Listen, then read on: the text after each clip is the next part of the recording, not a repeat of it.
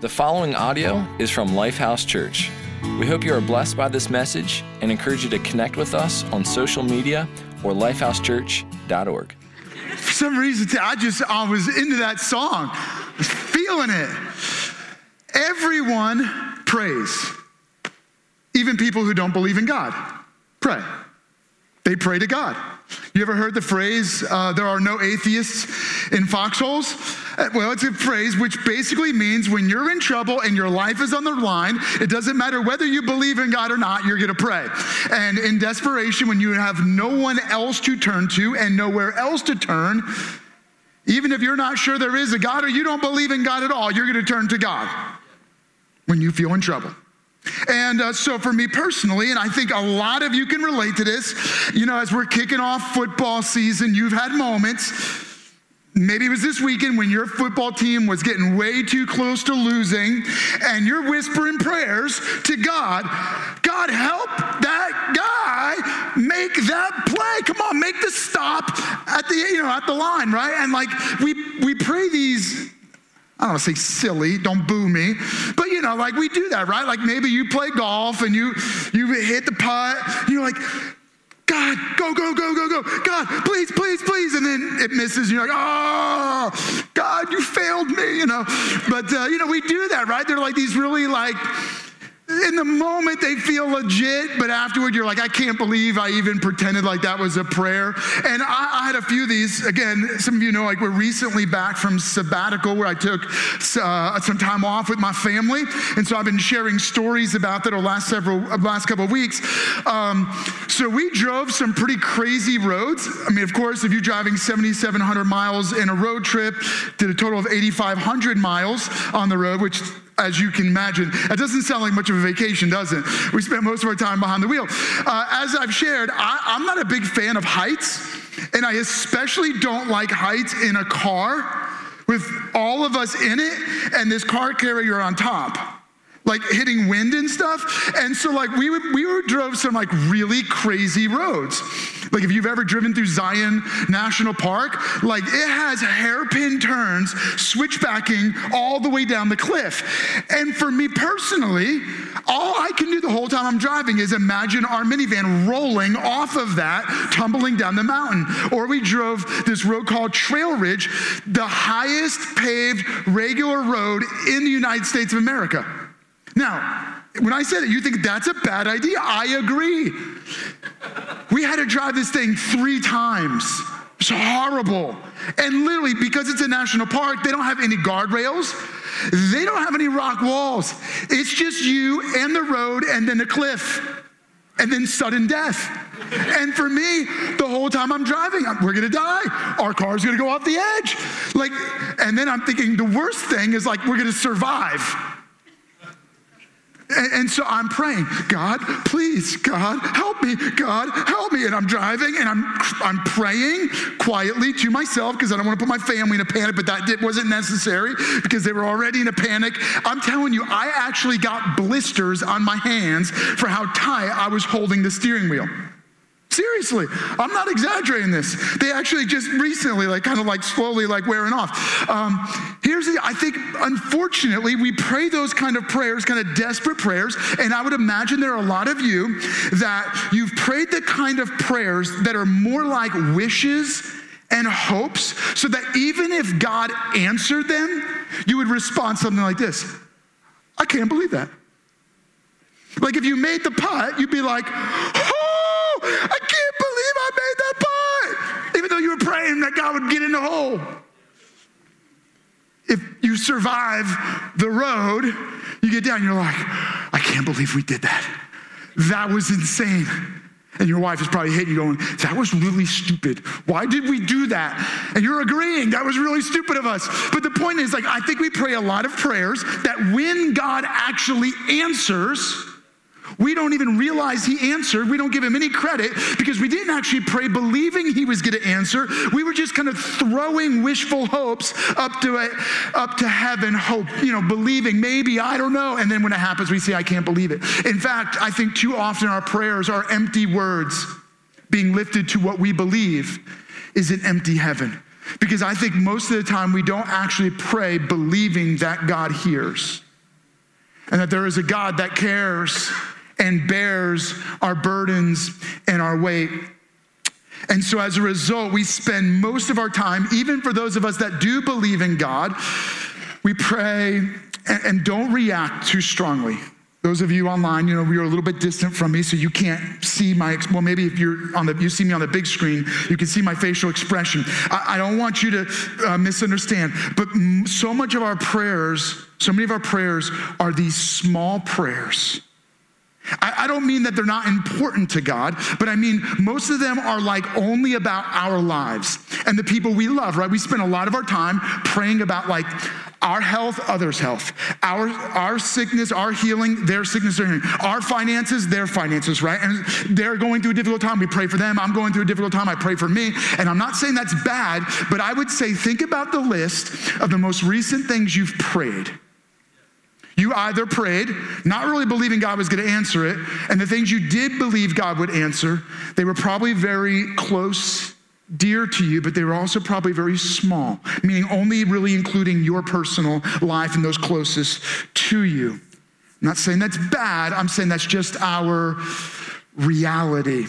And so there's this challenge, do we even know how to pray? Do we pray things that matter? That if God actually heard our prayer and he responded, would we even know it? And do we pray the kind of prayers that if God heard and responded and we knew it, that those prayers would actually make a difference? And so I want to bring you back to an ancient time with some people that just prayed differently. You interested? Well, I think you might be curious too about the background of it. So let me put it in context. Imagine a doctor, a well-respected doctor, a physician, who spends his time dealing with very sick people that are probably whispering desperate prayers. And in his culture, they believed in many gods, but also thought that most of these gods were just myths and legends. And so the people, even in their prayers, empty words to an empty heaven. And this doctor who spends his time dealing with sick and the dying hears about people who love Jesus. And when he starts interacting with them, he becomes not just curious, but compelled to learn more about the person of Jesus. And so he spends a significant amount of time investigating the life of Jesus and those who personally knew Jesus. This guy, Luke, became so convinced that Jesus is who he said he was, that he becomes a devout follower of Jesus. In fact, he writes out an account of the life of Jesus called the Gospel According to Luke. But he also writes a second volume called the Book of Acts, which is an account of the people in the early church who followed Jesus. And so he tries to write out not just a historical account, but a compelling account of what it was like to be there. And so I'm going to put it in context for you because we're going to jump into a moment where they pray. But before I can get you there, I got to put it in context for you. And so the context is the church has just begun. Jesus died, he rose again, he ascended to heaven. He told those that loved him and were following him to wait. He said, I'm leaving, but then I'm going to come back to you, but I'm not going to come the way I've been with you, which was a physical person. I'm going to come to you as a spirit, and I'm going to come into you, not just be with you. And so they were all in a prayer meeting, and something supernatural happened. It looked like fire, but it was actually God's spirit that entered them and transformed them. Well, from that moment, the church breaks out. On that very day, 3,000 new people believe in Jesus and immediately become part of the church.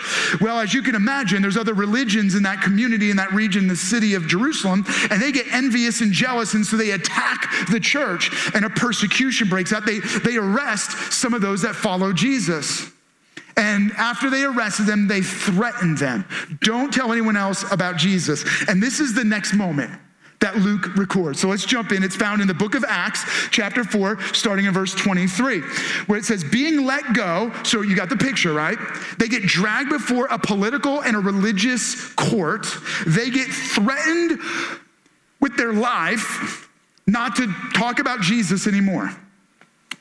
On being let go, they went to their own companions and reported all that the chief priests and the elders had said to them. Okay, so if we pause right there, I want you to imagine yourself, you're at work or at school, And those in authority over you say, stop it, don't talk about Jesus anymore. I don't care if it's in the workplace. I don't care if it's in the cafeteria. I don't care if it's in your private time. We don't want to hear about Jesus, or you're going to lose your job, you're going to get kicked out of school, you're going to lose a scholarship, whatever it is. That's kind of what they're going through here. And worse, because their life is on the line. So when they heard that, they raised their voice to God with one accord, meaning all of them unified together. They're praying the same thing. So now you got to wonder, what are they praying? You with me? Seems like a legit question. How might they pray? And so here it is. Here's the beginning of their prayer. Lord, I think, I see it up there, but okay, here we go. Lord, you are God who made heaven and earth and the sea and all that is in them. I love it. You know what they didn't do? They didn't start to build an army. They didn't lead a political revolution. They didn't jump on social media and start being like the elders and the high priests. They're horrible. We want to, tear that down, destroy. They didn't do that.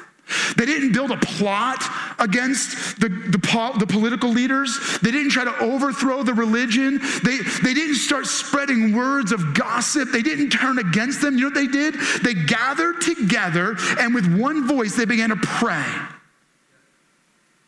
to God, to the God they knew, heard, and would respond. When you pray, how do you pray? And is it your last resort of desperation or your first response to every situation and crisis? And so what I want to challenge you with is this. Do we pray dangerous prayers? Like, what's up, danger, right? Like, do we pray the kind of prayers that actually feel, when they're coming out of our mouth, they feel dangerous, they feel a little risky? Well, here's what I want to challenge you with. If I had to give you a takeaway from that moment in history, there's a key.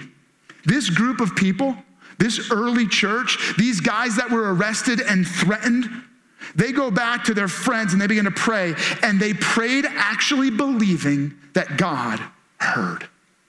And your takeaway, my challenge for you, you know what would change your life? If you and I begin to pray believing God actually hears. There's such a difference in how you and I pray when we pray believing that God actually hears.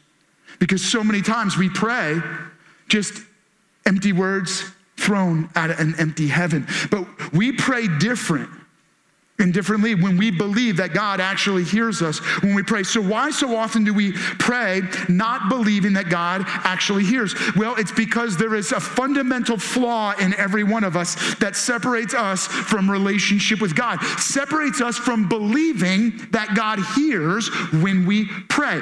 I start out by saying everyone prays, even those who don't believe in God. So why is it that they pray but don't believe that God hears? Well, because you and I have this fundamental flaw that has separated us from relationship with God, and it is called sin.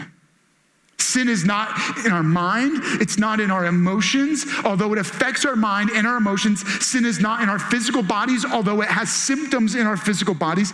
Sin is a spiritual problem, and it's not just something you and I do. Meaning you made a wrong decision. You disobeyed something that you know is in the Bible. You made a wrong decision, right? That's not sin. I mean, it is sin, but that's not the point of sin. Sin is that we believe the lie that God is not for us and he doesn't have what's best for us. And so sin drives us away from God. We turn our back on God and we live our lives headed in a wrong direction, pursuing our own desires, allowing those desires that are corrupted to drive decisions, driving us further and further away from God into an eternal judgment. That's the problem. And that's why so often when we pray, because sin has corrupted us in our relationship with God, we offer empty words to an empty heaven, meaning we believe that God is not hearing and God is not listening.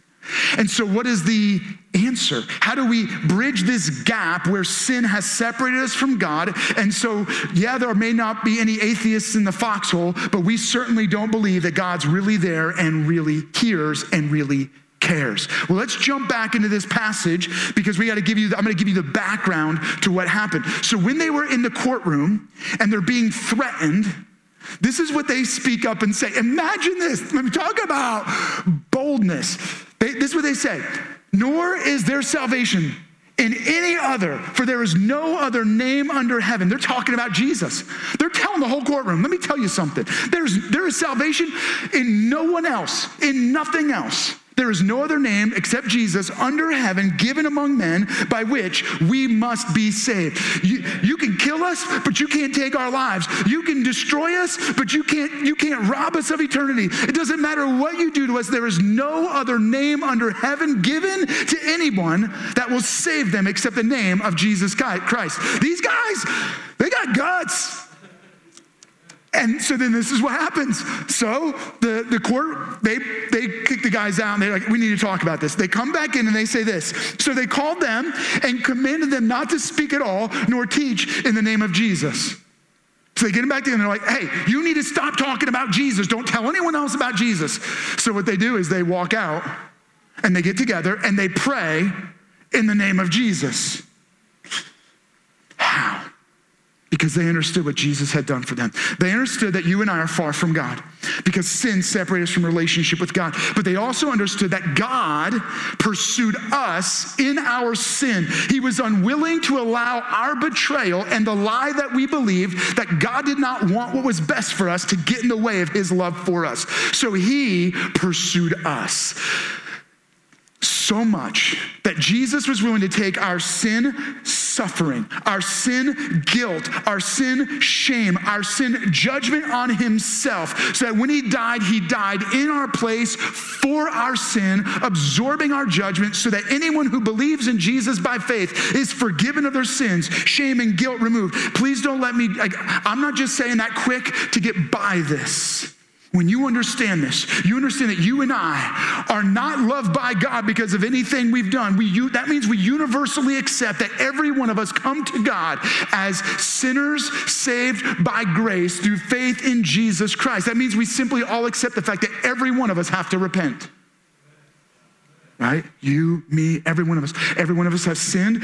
Every one of us were separated from God. Every one of us have a sin instinct that pushes us away from God. But God pursued us and God loved us and Jesus gave his life for us. But Jesus not only died, he rose again from the dead. And in his resurrection, he conquers death. He frees us from the eternal judgment of sin so that we now know that life doesn't end in death, but death ends in eternal life. Now you know that through faith in Jesus Christ, God's arms are open wide to you, and he is saying, welcome home, friend. He's inviting you to himself as a child, and he responds to your prayers as a loving father would to a child that is desperate. See, that changes the whole relationship. Suddenly, it is no longer about rituals and religion. It is about relationship. And so stop letting your prayers be rituals toward religion and turn them into relationship, a conversation with a God that knows you and loves you and wants to be with you and in you. Now, let's jump back into this prayer. And let's learn a few principles about how to pray, believing that God actually hears when we pray. All right? So here's their prayer. Here you go, right? So we read a little bit to you, but let's just read it again. They raised their voice to God with one accord and said, Lord, you are God who made heaven and earth and the sea. There's a point here. And the point is this. If you're going to pray believing that God actually hears, then you keep prayer personal. Don't make it a formula. Don't make it generic. You don't need to borrow other people's prayers. You don't need to just memorize and recite things.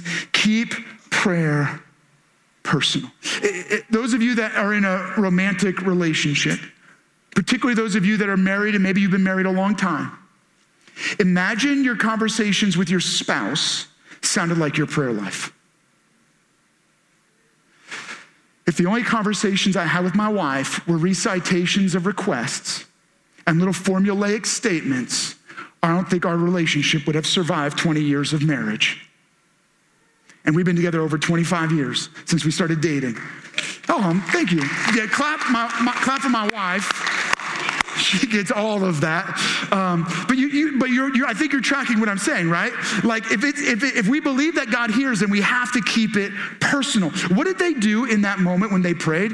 They said, Lord God of heaven, the maker of the heavens and the earth and the seas. God, here's what they were doing. They said, we are not praying to a nameless, faceless, unknowable God of any or many religions.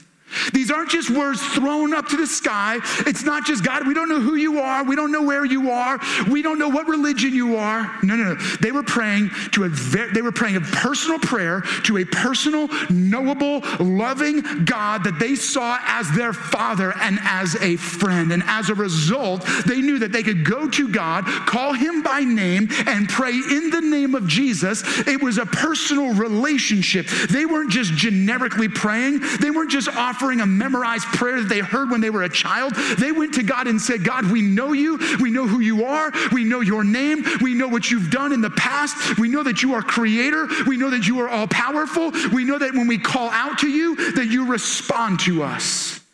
And I want you to think about this. For me, I've got a whole slew of kids. And so I'm used to this. There are days when I just hear, daddy, daddy, daddy, daddy, daddy. And I'm like, enough. Can you wait a moment? Today,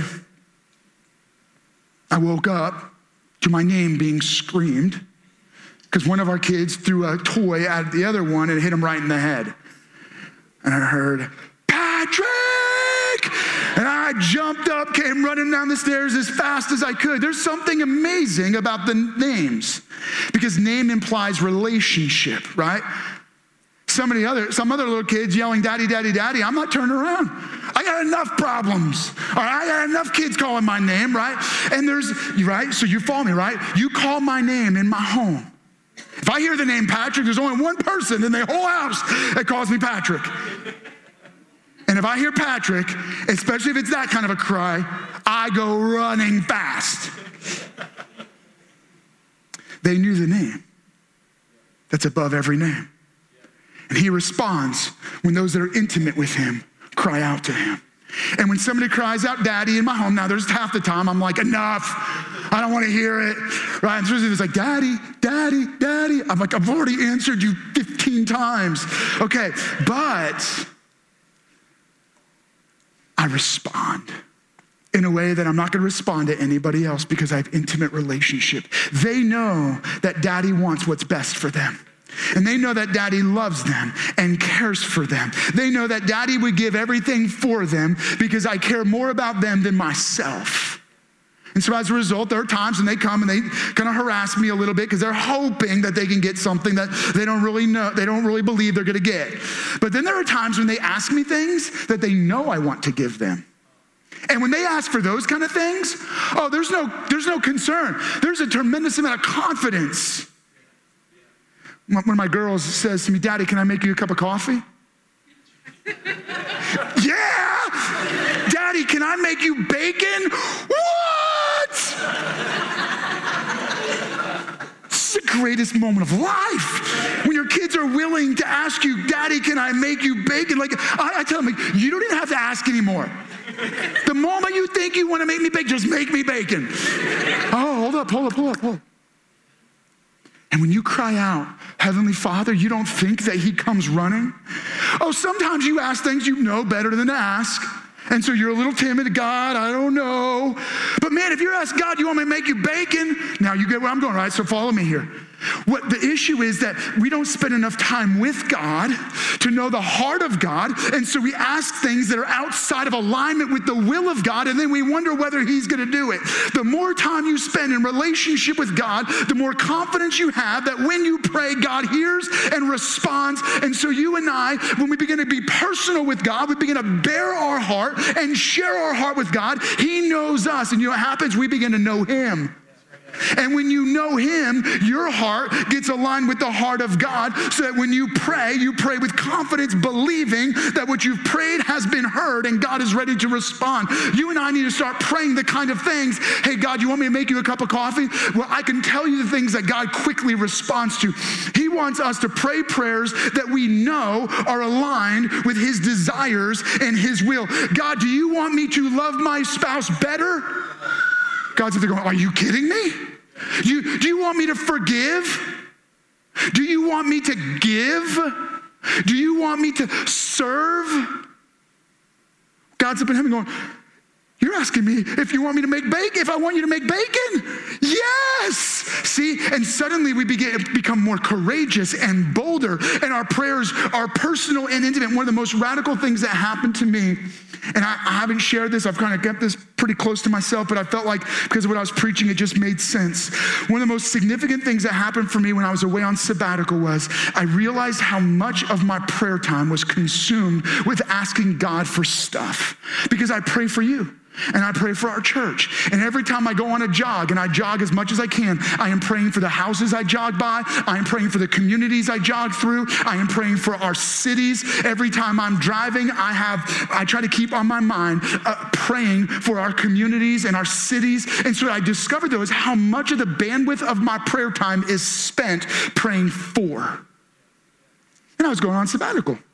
And I was going to be totally out of touch of everything going on. And I'm sorry to admit it, but I didn't want my whole time spent just praying a list of prayers. And something powerful began to happen in my prayer time. I started going, God, I don't have a whole lot of things to ask for. I just want to talk to you.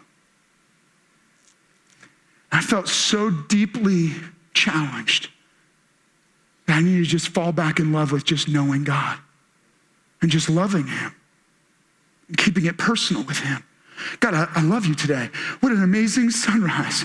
Amazing sunset. God, I just want to tell you thank you for your love for me. Thank you for how good you are to me. Thank you for the cross. Thank you for the resurrection. Thank you for life itself. And just began, what I discovered was how much I love God and how grateful I am for who God is and what he's done. And I discovered that you can fill your prayer time with gratitude and worship and love and gaining the heart of God. And then something powerful begins to happen. Let's jump back in. Listen to the rest of their prayer. So they pray that. Now, Lord, consider their threats and enable your servants to speak your word with great boldness. Stretch out your hand to heal and perform miraculous signs and wonders in the name of your holy servant, Jesus. I don't know about you, but if I was getting threatened by a political party, if I was getting threatened by the government to shut up and stop talking about Jesus, it would be really hard for me to go home and say, God, you know their threats. Now would you give me great boldness to talk about you more and get up and preach one more time? Would you do something supernatural through me? Would your hand be stretched through my hands so that signs and wonders are done so that no one can deny that you are the God? That's a crazy prayer. That's a dangerous prayer. That's a risky prayer, because what if God actually answered that? My challenge to you, when you begin to pray believing that God actually hears, you pray boldly. You pray bold, radical, life-changing, community-changing, world-changing prayers. The first thing they prayed in their prayer was this. They prayed, God, you hear their threats. So if you're going to pray bold, you got to go to God and say, God, you see what's going on here. And what they did was they gave God the situation. They gave God their fear. They gave God their doubt. They gave God their worries. They gave God the threats against them. They said, God, it's in your hands. It's not against us. It's against you. And so we give you the situation because we put ourselves in your hands. And I don't know about you, but I'd rather put my life and my situation and my desperation and the threats against me into the hands of God and let him deal with it. And so when you put the situation in the hands of God, then you begin to pray like they prayed. They said, Lord, grant to your servants great boldness. So they prayed for boldness and courage. What? They get threatened and they say, God, we just need a little more boldness because those threats are intimidating us. I'm saying, God, protect me from their threats. I'm saying, God, make them shut their mouths of their threats. I'm saying, God, I'm scared of their threats. And they're like, God, you see exactly what's going on. Now give us more courage so we can go back out and do the thing you've called us to do. And then they say, not only that, they're like, God, stretch out your hand to us so that miraculous signs and wonders are done through us. Here's what they did. They began to pray dangerous, bold prayers. And part of the bold prayer was for boldness. Let's get to that in just a moment. Bold prayers. Look, here's what the enemy of your life wants you to do. He wants you either to not pray at all, number one. If you're gonna pray, he wants you to pray not believing that God actually hears. We've already dealt with that. Or he wants you to spend your time consumed with whiny, wimpy prayers. Now, I've already told you, God hears. God wants you to give every detail, every personal aspect of your life to him. But at some point, let's stop repenting, using our whole prayer time just to repent. Let's not spend our whole time worrying before God. Let's not spend all of our time telling God all the little tiny things that are going on in our life. At some point, get through that. I'm not saying don't do it. I'm saying get past it and then get into your prayer time with God and say, all right, God, now you see what's going on in our city. You see what's going on in my home. You see what's going on in my workplace. You see what's going on in the news. And God, I'm just saying, would you give me a little bit of boldness to speak up and speak your name and speak your word into that situation? Would you stretch out your hand to do miraculous things through my life? Would you give me the power to be an influencer in the world that is broken and desperate around me? God, I don't just want to pray big things. I want to become someone that you do big things through. That's a risky, dangerous prayer. Here's the deal. Would you and I begin to pray the kind of prayers that actually are dangerous and scary the moment they come out of your mouth? The moment they cross your mind, you're like, uh-oh, what if God actually does that? They're specific, they're clear, they're scary, and if God answered them, you would be scared. Let's pray the kind of prayers that if they actually got answered, it would make a difference for history. Pray the kind of prayers that would change your marriage and change your home and change your kids. Pray the kind of prayers that will transform your neighborhood, transform a city, transform a nation. Let's pray for our nation. Let's pray for our politics. Let's pray for our president. Let's pray for the nations across the globe. Here's what prayer has done throughout history. Open up your Bible and begin to read. Prayer has raised the dead. Prayer has healed the sick. It has given sight to the blind. Prayer has given strength to lame legs. Prayer has stopped the sun from crossing the horizon. Prayer has stopped storms in the tracks. Prayer has brought rain. It has stopped rain. Prayer has opened waters wide so people can walk through on dry ground. Prayer has stopped nations from coming against nations. Prayer has brought food to hungry people. Prayer has brought comfort to the dying and hope to the sick. Maybe, just maybe, we need to learn to pray. What did they do? Well, let's jump into one more little verse. If you guys jump in for Acts chapter 4, the very end, this is how the whole story concludes in this moment. After they prayed, the place where they were meeting was shaken. God made it known. Maybe right now you're feeling a little shaking inside of you. Your world is getting shaken up a little bit. Your prayer life is getting shaken up. Where they were meeting began to shake. And they were all filled with the Holy Spirit and spoke the word of God with boldly. They prayed for boldness and they got boldness. And then they went out and acted boldly. My challenge to you is simply this. After you pray, get out and be the response of God into the situation you're praying about. Don't just pray for boldness, live boldly. So now, pause for a moment. Here's what I want you to do right now. Each of us, this is a moment to pray. Would you dare to ask God a dangerous thing? For some of you, the most powerful prayer you could pray right now is for a personal relationship with him. Jesus, I believe in you, and I'm inviting your spirit into my life to forgive me of sin and give me new life. But others of you, if you believe in Jesus by faith, it's time for you to start stepping into a bold, dangerous kind of lifestyle of prayer, believing that God actually hears when you pray. So take a moment right now. Each of our campuses, would you take a moment and would you begin to pray? And let's believe that God hears when you pray. And when you get to amen, let's live it. Thank you for listening to audio from Lifehouse Church. We believe that through Christ, life change happens here. So we invite you to connect with us further by visiting lifehousechurch.org.